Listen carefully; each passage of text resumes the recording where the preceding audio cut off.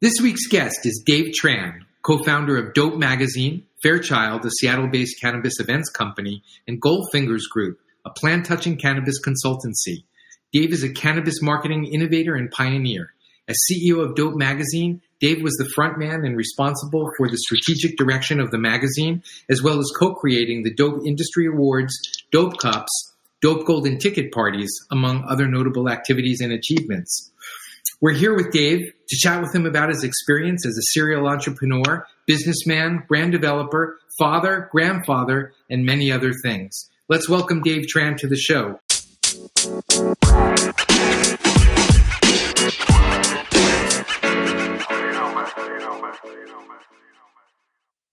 Hey, what's up, Dave? How are you, man?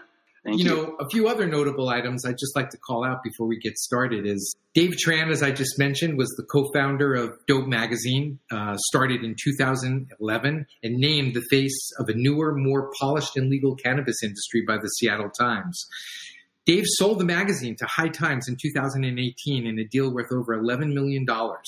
Further, Dope Magazine was ranked in the top 1,000 of Inc.'s 5,000 list of the fastest-growing private companies in America 3 years running in 2016, 17, and 18. More recently, and after selling Dope, Dave started Farechild with his partner James Zachodny just prior to the pandemic, as well as the Goldfingers Group, a plant-touching consultancy, which now has projects in Colorado, Washington, and Massachusetts. That's pretty amazing, Dave, and I guess that sets the stage for our discussion.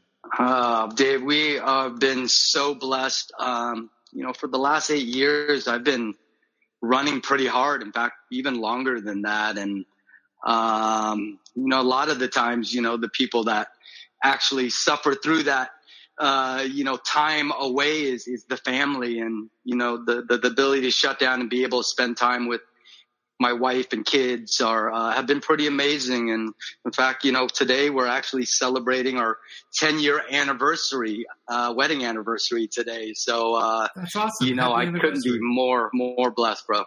Happy anniversary. That's fantastic. Thanks, man. So you started Farechild just before the pandemic. Farechild being an events company. Wow. Can you share the trials and tribulations of coming off a sale of Dope Magazine and starting a new company and a new events company and then in particular running into the pandemic? What was that like? Yeah, well, right after Dope, me and James wanted to do something that, we loved and that we knew about. And, at Dope, one of the main components was putting together, producing events. And, we knew we wanted to be in that field. And, we really started to, build a platform and start producing events. And, it was actually pretty close to a year when I was down in Cabo celebrating my 9-year anniversary is where we started seeing the news about COVID. And, I was down there and, things were getting pretty heavy. And we had probably about 4 or 5 events in the books. 420 was coming up. This was going to be one of the biggest 420s in the history, being 42020. And we also had a lot of different launch events, people who wanted the expertise to help them throw very compliant events. So that would be right in our discipline. And, when COVID did happen, that really shut down all of that. So, immediately, we kind of turned and said, there's not much we can do. 420 is coming up and, we still felt it was very important because so many people were going to be affected by COVID that we wanted to bring the community together anyways for 420. And, that's when we created Chronic Relief and, took our shot at our first virtual event. And, the most incredible thing was, how the community just came out and supported and sent videos of encouragement, and people reached out to their friends like Whoopi and Tommy Chong and, other people. And, we were able to pull that off and, really inspired us through the next year to really, focus on finishing the platform and continue to connect with event producers and different brands that we have been connecting with over the 8 years with Dope. And, so far we're getting closer to seeing the light, and events are starting to show up on the radar. And, alas, we've been able to spend that year to build this platform where, we look forward to really launching that in the next 30 days. Wow, that's fantastic. And so is that a Farechild platform? It is. It's a Farechild platform, and we're an event platform. Some of the key components of the platform is ticketing, where, before people would really use platforms like Ticketmaster and Eventbrite, and, so many cannabis companies, we'd have to really resist being able to really, kind of promote that we were cannabis facing, in fear of, losing our ability to, load onto their site, and that goes for social media. Also, when you're promoting events, there's always that chance that you would be blocked from there. So we wanted to build a platform that really gave the tools to event producers in these highly regulated industries, so that they can have the same tools as everybody else. I think that's something that we've always, as producers, have always found it challenging. So we built it with that in mind. And so now we'll be able to help producers sell their tickets legally, and we'll be able to also take that and market. Now you have definitely people who are coming there for a very specific reason. It's to find different type of events, whether it's conventions, whether it's small little craft events, whether it's launches, whether it's brand events. Events become just so important to a cannabis company's marketing plan. And we have seen that over the years. It became very important for us because really cannabis is so much about connecting, and the brands are just so personable that, needing to feel and touch it through an event became real important. So, while we did run into that, what would be a seismic challenge, we found it to be pretty beneficial with the timing.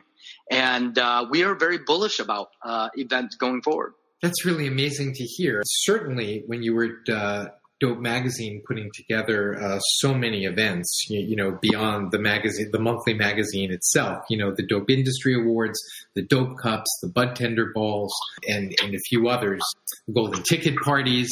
I could keep going. You guys were known for as much as your events as you were certainly for the monthly publication. So it's intriguing to see how after you sold Dope, you moved into, really an events company. And then since the pandemic, really moved into an events platform with platforming services that allow you to address, I guess, a lot of the issues and problems that you saw early on when you were trying to create these events on your own. Yes, absolutely. And, to me, events have been a part of our life for a long time. Before I got into cannabis, I was in the bar and nightclub business. And to me, it was about throwing events every single night. And there was, those things that matter, like hospitality, like connection, like what is this experience? We always said, even back in the bar days, that, we can't allow someone to walk in and create their own fun. How can we go ahead and go the extra mile and create the fun for them? So when they come in, you have the experience of being with someone perhaps that you walked in with, but how can people interact? And I think those interactives and those experiences become absolutely vital in each of the events. And, to us too, it's also about showing people, and consultatively showing them, what those type of events should look like to kind of give the, to match the brand and what they were doing. So, a lot of the times, what we did was a turnkey solution for a lot of companies. We're able to get the right people in the room. We're able to get them very engaged. They were coming in for an experience. And to me, all those sponsors knew that if they came to our events and sponsored them, that we would always stood by those standards. And I think that's where we were able to continue to produce events and become one of those, go-to events, because we cared every time we created one. It was themed out. We gave them a real, very invoking feeling when they got there. And sometimes that's not cheap, but we feel like, for us to maintain that standard, it shouldn't be just the cheapest and the quickest thing. It should be well thought out. To me, that's what it's all about. Well, you've been amazingly successful at that, and clearly the things that come to mind as you just explained that, were the Dr. Seuss event at HempFest. Yeah. The hot air balloons. I think that was in Vegas at the MJ. Vegas, yeah, the golden ticket party. Right. Yeah. So you've certainly, at least in my mind, have incredibly memorable events that will stand out for a long time. Well, Dave, yeah, I appreciate that. And, the truth is, I can't take the credit, right? And I will not take the credit. To me, it has always been surrounding myself with just incredibly talented people that have, true talent. And to me, it was all about the vision for the company. How did we want to voice, our kind of like place in the industry, and how do we maintain that? And to me, after that, it's about really hiring, and bringing in different talents that just, again, go beyond me. The Dr. Seuss thing, the hot air balloon. I mean, these are things that, my partner James thinks about, and he's able to just say, Dave, I got it. I know you're going to love it. And every time he said that over and over, it's been that type of experience. So I think that trust and that the team has more credit than I can ever have. Right on. I appreciate that. And I also respect James as well. I've worked with him, and just a quick shout out to James as well. You said earlier you were a bar owner, certainly a serial entrepreneur. When you start to think about cannabis, you start to think about bars, you start to think about nightlife and lifestyle and all the components of that. Do you want to touch upon how you've been able to, really pull together art, music, design, cannabis to create not only a magazine, but events and quite frankly, a community and a following surrounding all of those things that few people have been able to create? Do you want to talk about that for a minute? Yeah, I would. And it really kind of starts from the beginning, just the simple name of dope, right? Back in 2011, we were at the precipice of that meaning two different things. To the old legacy cannabis group, that was a derogatory term. You're a dope. You're shooting up dope. It wasn't considered something back in the day that was something positive. And, when we started it, I was in the era where dope was probably the highest honor you can give someone. If someone called you dope or they said you had the dopest shoes in the world, that means you had the best shoes in the world. So I think there was that, just being able to, come out and be very bold at the beginning with that name, but then backing it up by saying that, this means defending our patients everywhere. And I think that really kind of like started, bridging that gap between the old and the new. And, to me, back in the medical days, that wasn't back in the medical days. And I did actually start a medical store. And that's really where I learned about the medical aspects of it. I was always recreational underground for 20 something years. You know what I mean? I was a distributor back in the day, but little did I know about cannabis. I knew about weed. And we sold it, and it was 2 fingers down the bag, and it was green or purple. It was the wacky weed, or it was the one that made you really tired. And that's the way we described it. So when I opened that medical store, it gave me a real different perspective because real patients were going in there and they were choosing certain products to help them.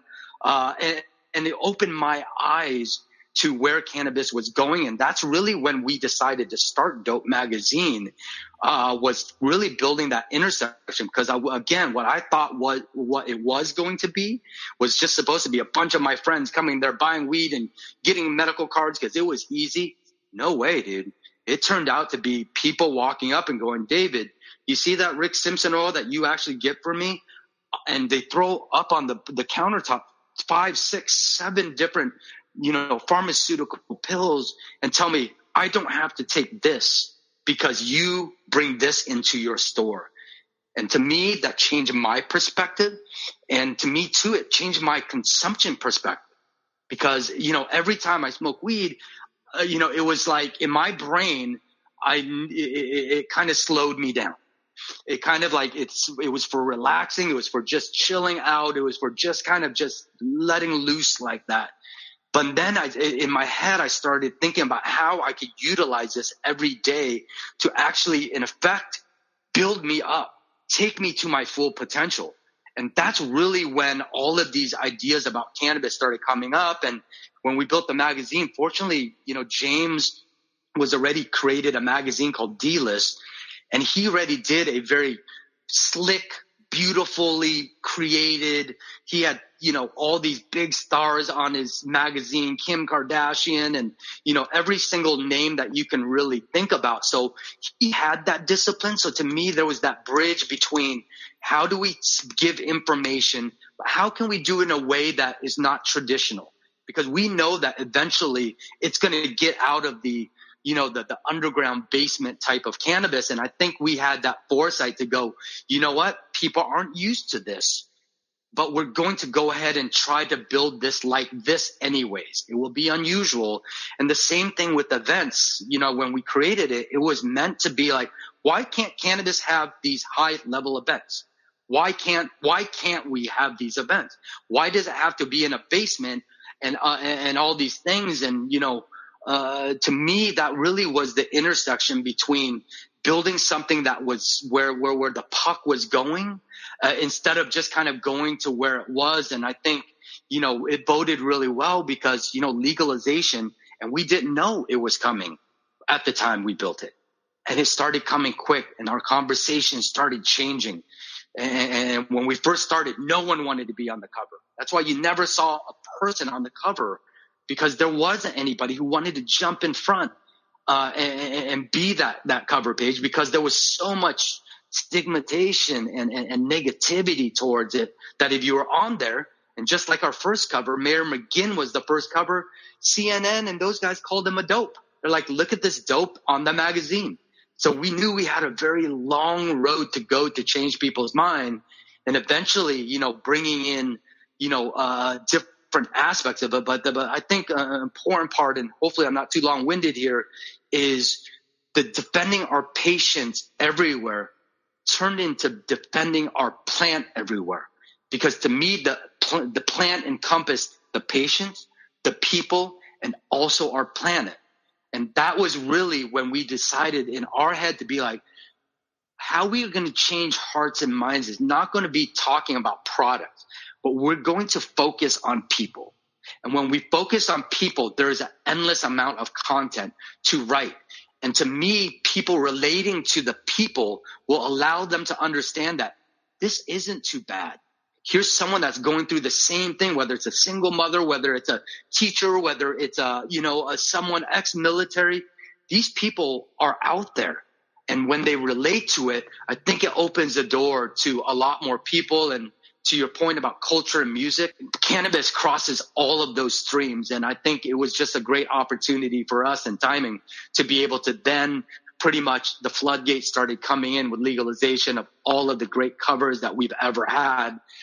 Those were people that were now willing to stand in front instead of in the back and be able to kind of like lead this movement. I see your love for the people in your events. You've really taken your events and segmented them in really smart ways. The Dope Industry Awards are really for the brand owners and the industry people. I've never been to a cannabis event where people came in black tie and showed up and sat as if it was a wedding and accepted their awards, came together in pride and harmony. The Dope Cups were really about the consumers, really participating and consuming. And the Bud Tender Balls were really about the bud tenders and showing them some love too, because if anything, they're at the front lines, but more often than not, don't get the love that they deserve, when in fact they're probably some of the biggest influencers relative to a purchase of a specific brand or not. So Your love for people has really shown in the way you've created your events and segmented them out, all the people, touching the industry.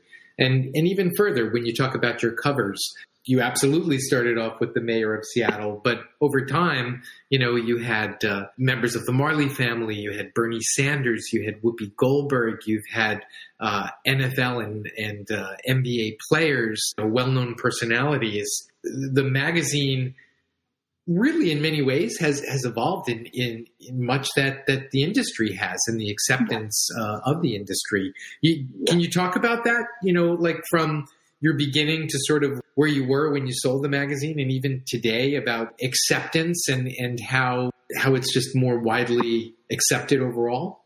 Yeah, absolutely. And again, just going through the transition from medical to recreation was just so eye-opening. And to me, it's always been about the people. When you have a media company like we had, and, we were putting out 80,000 magazines, and it's reaching a lot of different people, there's a responsibility to show the diversity. And, I was speaking about people being able to relate to other people. The only way you're going to be able to do that justice is if you go out there and you show the diversity in our community. And, everyone comes from different backgrounds. That's a beautiful thing about cannabis, is that there's people that are very medical facing, but there's also people that are recreational and cultural people, and they love the culture of cannabis. So to me, bridging that gap was everything, right? And but really having a certain voice that was consistent over the years, and that's what I would say I'm so proud of, is that we were, we had a certain voice, and we didn't change that, and we didn't change it really for anybody. But the truth is, we were able to work in tandem with any group there was. East Coast, West Coast, global, medical, recreational, everything, whether you're the edible producer all the way to your cultivator, We're able to go ahead and bring all of those people in, because again, we're talking about people and not products. And I think that really changed the way, to me, we approached it. And for me, I got the luckiest job in the world. I get to go out there and shake hands. I have this magazine where I could reach out and listen to people and understand what issues they're going through. And basically, to me, I always had, the stewardship and the need of the stewardship to be able to connect people so that they could succeed. And I've always said that's what my service was. If I could connect you to you, and you guys go do something bigger and make this industry better, great. I'm doing my job. And I wanted to do that and reach far through the magazine. And the further we got out there, the further I knew we can accomplish that. And through the events, we further connected people together. So there's certainly, to me, that principle to me never changes in business. I think business is always about people, not just cannabis, but just in general, from the way I started, relationships, connections, integrity. Those are simply the only way you can go forward if you're really thinking about things in the long term. So I always kind of base everything that I do around people, because I know I have only a certain amount of strengths. And to me, I will never take credit for these great accolades that we have received, because we have received them. It wasn't just me. There was writers, there was editors, there was, even down to the sales folks who interacted with businesses, and all of those are the people who created it. And I'm just so blessed that they were able to see the vision that was built. And, every time you bring someone on, you're bringing on someone to the tribe. And it certainly, to me, is important. And of course, I care about every single person beyond what you're doing at our job, right? Because you're part of my family. And I just, I might not have a lot of skills, but to me, connecting people and really that love for people, to me, has seemed to bode well for me. And, it's led me to every opportunity I have in life. And, basically I'm just beginning. So there's more people to reach, and, that's what I'm going to do. Dave, can you give us your thoughts on how cannabis brands leverage lifestyle components and what brands are doing it successfully? Well, I think, cannabis is a lifestyle, whether you're doing it recreational, whether you're doing it, for medical purpose, or, I think there's one degree to someone being affected by cannabis, if that makes any sense. And, to me, there's so many brands that do that. And I think, just being able to watch the brands over the years, be able to be consistent with their messages and be able to do that. And I think, again, Dope, we always strive to do that, right? We always strive to have a consistent voice that people can rely on. And I think that's really, before you become a brand, you get that feedback. And you get that, you're making people feel a certain way. And I just think that there's so many brands, of course in California doing it. Me in Washington, of course I love, Freddy's Fuego here. They stay true to where they started. And they continue to build consistency in their brand and the message.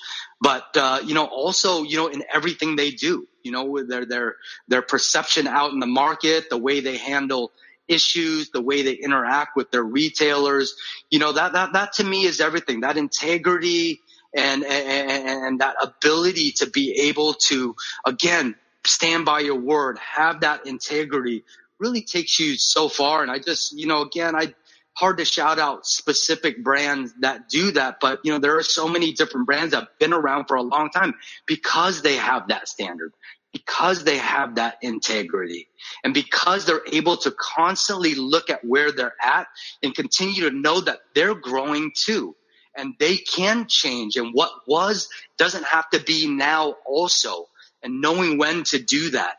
And, there's, you know what I mean? To me, I give credit to so many, different brands out there that have been able to do that. And, to me, we're always trying, to work with them. In fact, we're trying to develop those brands ourselves. I finally have been touching the plant after not touching the plant for 8 years. It wasn't much to me of a conflict of interest to be able to do that. But now that I'm touching the plant and I'm looking at brands a little more closer and I'm developing our own brands, we're utilizing these same principles, that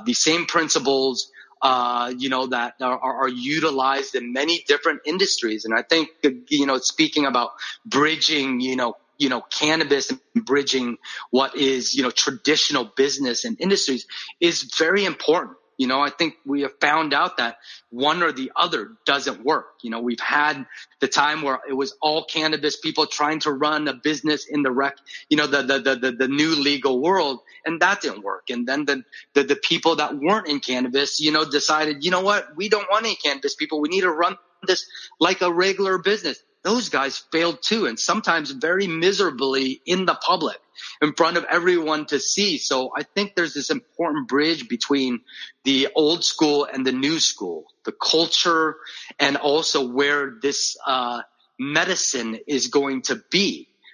So I think that's certainly exciting. And, how can we continue to provide more tools to these brand owners so that they could be successful? And I think there lies, to me, a lot of opportunities in the future, whether it's technology, whether it's, ancillary business, things that support the picks and shovels really, will continue to help us grow as an industry. You hit the nail on the head when you talk about the existing culture and what that means, and basically business best practices and what those mean, and how culture and best practices come together to create, something that respects the history, but also takes the industry to a place it's never been before. Dave, you've been a successful entrepreneur who has seen the future before it arrives a number of times. What are your thoughts on the future of cannabis? Well, the future of cannabis, Dave, is becoming global. We're moving very close to legalization. We are moving very close, and we've heard this said so many times that the big guys are coming in, whatever that means. But, that's true. I think there's technology, people that haven't even come into this industry yet. I still think the best things in this industry are still yet to be built from that point of view. But to me, it becomes now not hyper local cannabis anymore. Now people are thinking about how we look at it from a national point of view, but then a global point of view. And to me, that's going to be very exciting, right? Whatever you're doing here in the United States, this could translate into business in Mexico, into Europe. And, how do we then go ahead and, look at those companies that have done that type of transition? And I think that's certainly exciting. To me, the goal always is, and has been for a long time, for the plant to be available to everybody. Right. And I think everything that we've done over the years is to, whether it's, the fight for lobbying here or building, different companies to support this, is the idea of cannabis that has been, to me, suppressed for so long. Something so powerful that we are now just scratching the surface and seeing how big an effect it can make on an economy, on a society. And to me, it's been in that hole for so long that to me, I think that there's just so much more that is happening. And I think, when we start to see this start crossing not only state lines, but also countries, I think that's really where, we're going to fulfill this destiny. Right. It's going to be everywhere. You're not going to be able to be persecuted on there. We could do research on it and learn more about it. We could build more things with this hemp and this other byproduct of it. Right. And kind of learn too what other byproducts that could be utilized to salvage, what we have left for our children's future. To me, we have a serious, climate issues, and we have all of these issues that, I know you have children. I care about, that for the future. And I believe too that, hemp has not given its, fair due yet. And I look forward to seeing all of these aspects of the plant, become more available. And I'm very excited about that, the future. As an industry insider, what advice do you have for any of the listeners who might want to jump into the industry, but just haven't quite figured out their angle just yet? To me, cannabis is all about people. You know what I mean? There's so many people that have gone through and have, really ran through the glass door for where we are at today. And the most amazing part of that is those people are willing to share their knowledge. And they do that through so many different platforms. And we're so lucky in this day and age, because when I started, there was no Facebook. There was no platforms to be able to get this information. There was no Dope Magazine. There weren't, the branding bud books, right? So nowadays there's really, no excuse not to have all the information that you need to be able to do it. So I always believe that, there's a lot of materials out there for you to look at, but the people are going to be available for you to be able to access, unlike any other industry, and you'll be able to do that through so many, like Emerge. They have virtual online events. And, I talked to the people over at NECAN yesterday over in Massachusetts. They're, my friends over at Champs over there, just amazing. They're building platforms to share this information. And there's no, you're guaranteed you have to sign up. No, you can absolutely take a look free of charge. And you can look, and all of the people that have been doing it are sharing experiences like this today. And that's why I'm on here, because if I can share my experience with anyone and at the very least inspire them to even take a look, then I think that is amazing. And I just, that's always what it's going to be about. So if I give any advice, feel free, reach out to people. and be able to kind of understand the industry a little bit more. And then when you get into it, man, I'll tell you what, the resources that we have now have never been here before. So, you know, you know, you have an amazing opportunity to look at it. And to me, this is my life. You know, I'm doing this because it's my life. It's a part of my life everywhere. It's not a secret here. It's not a secret over here. I don't tell these friends and then I don't tell these friends. You know, this is who I am. And I also recommend that that's what you should do in everything in your life, right? Stand for something. Stand for a purpose of what you're trying to do. And you will be at the right place at the right time. Thank you so much for your insight and your time. And most importantly, your contributions to the industry. You have been an amazing force. We've been watching you for years. We're going to keep watching you. And we thank you for all you've done. Thank you so much, Dave. Much love, Dave, and much love to everyone. Stay dope, and thank you very much.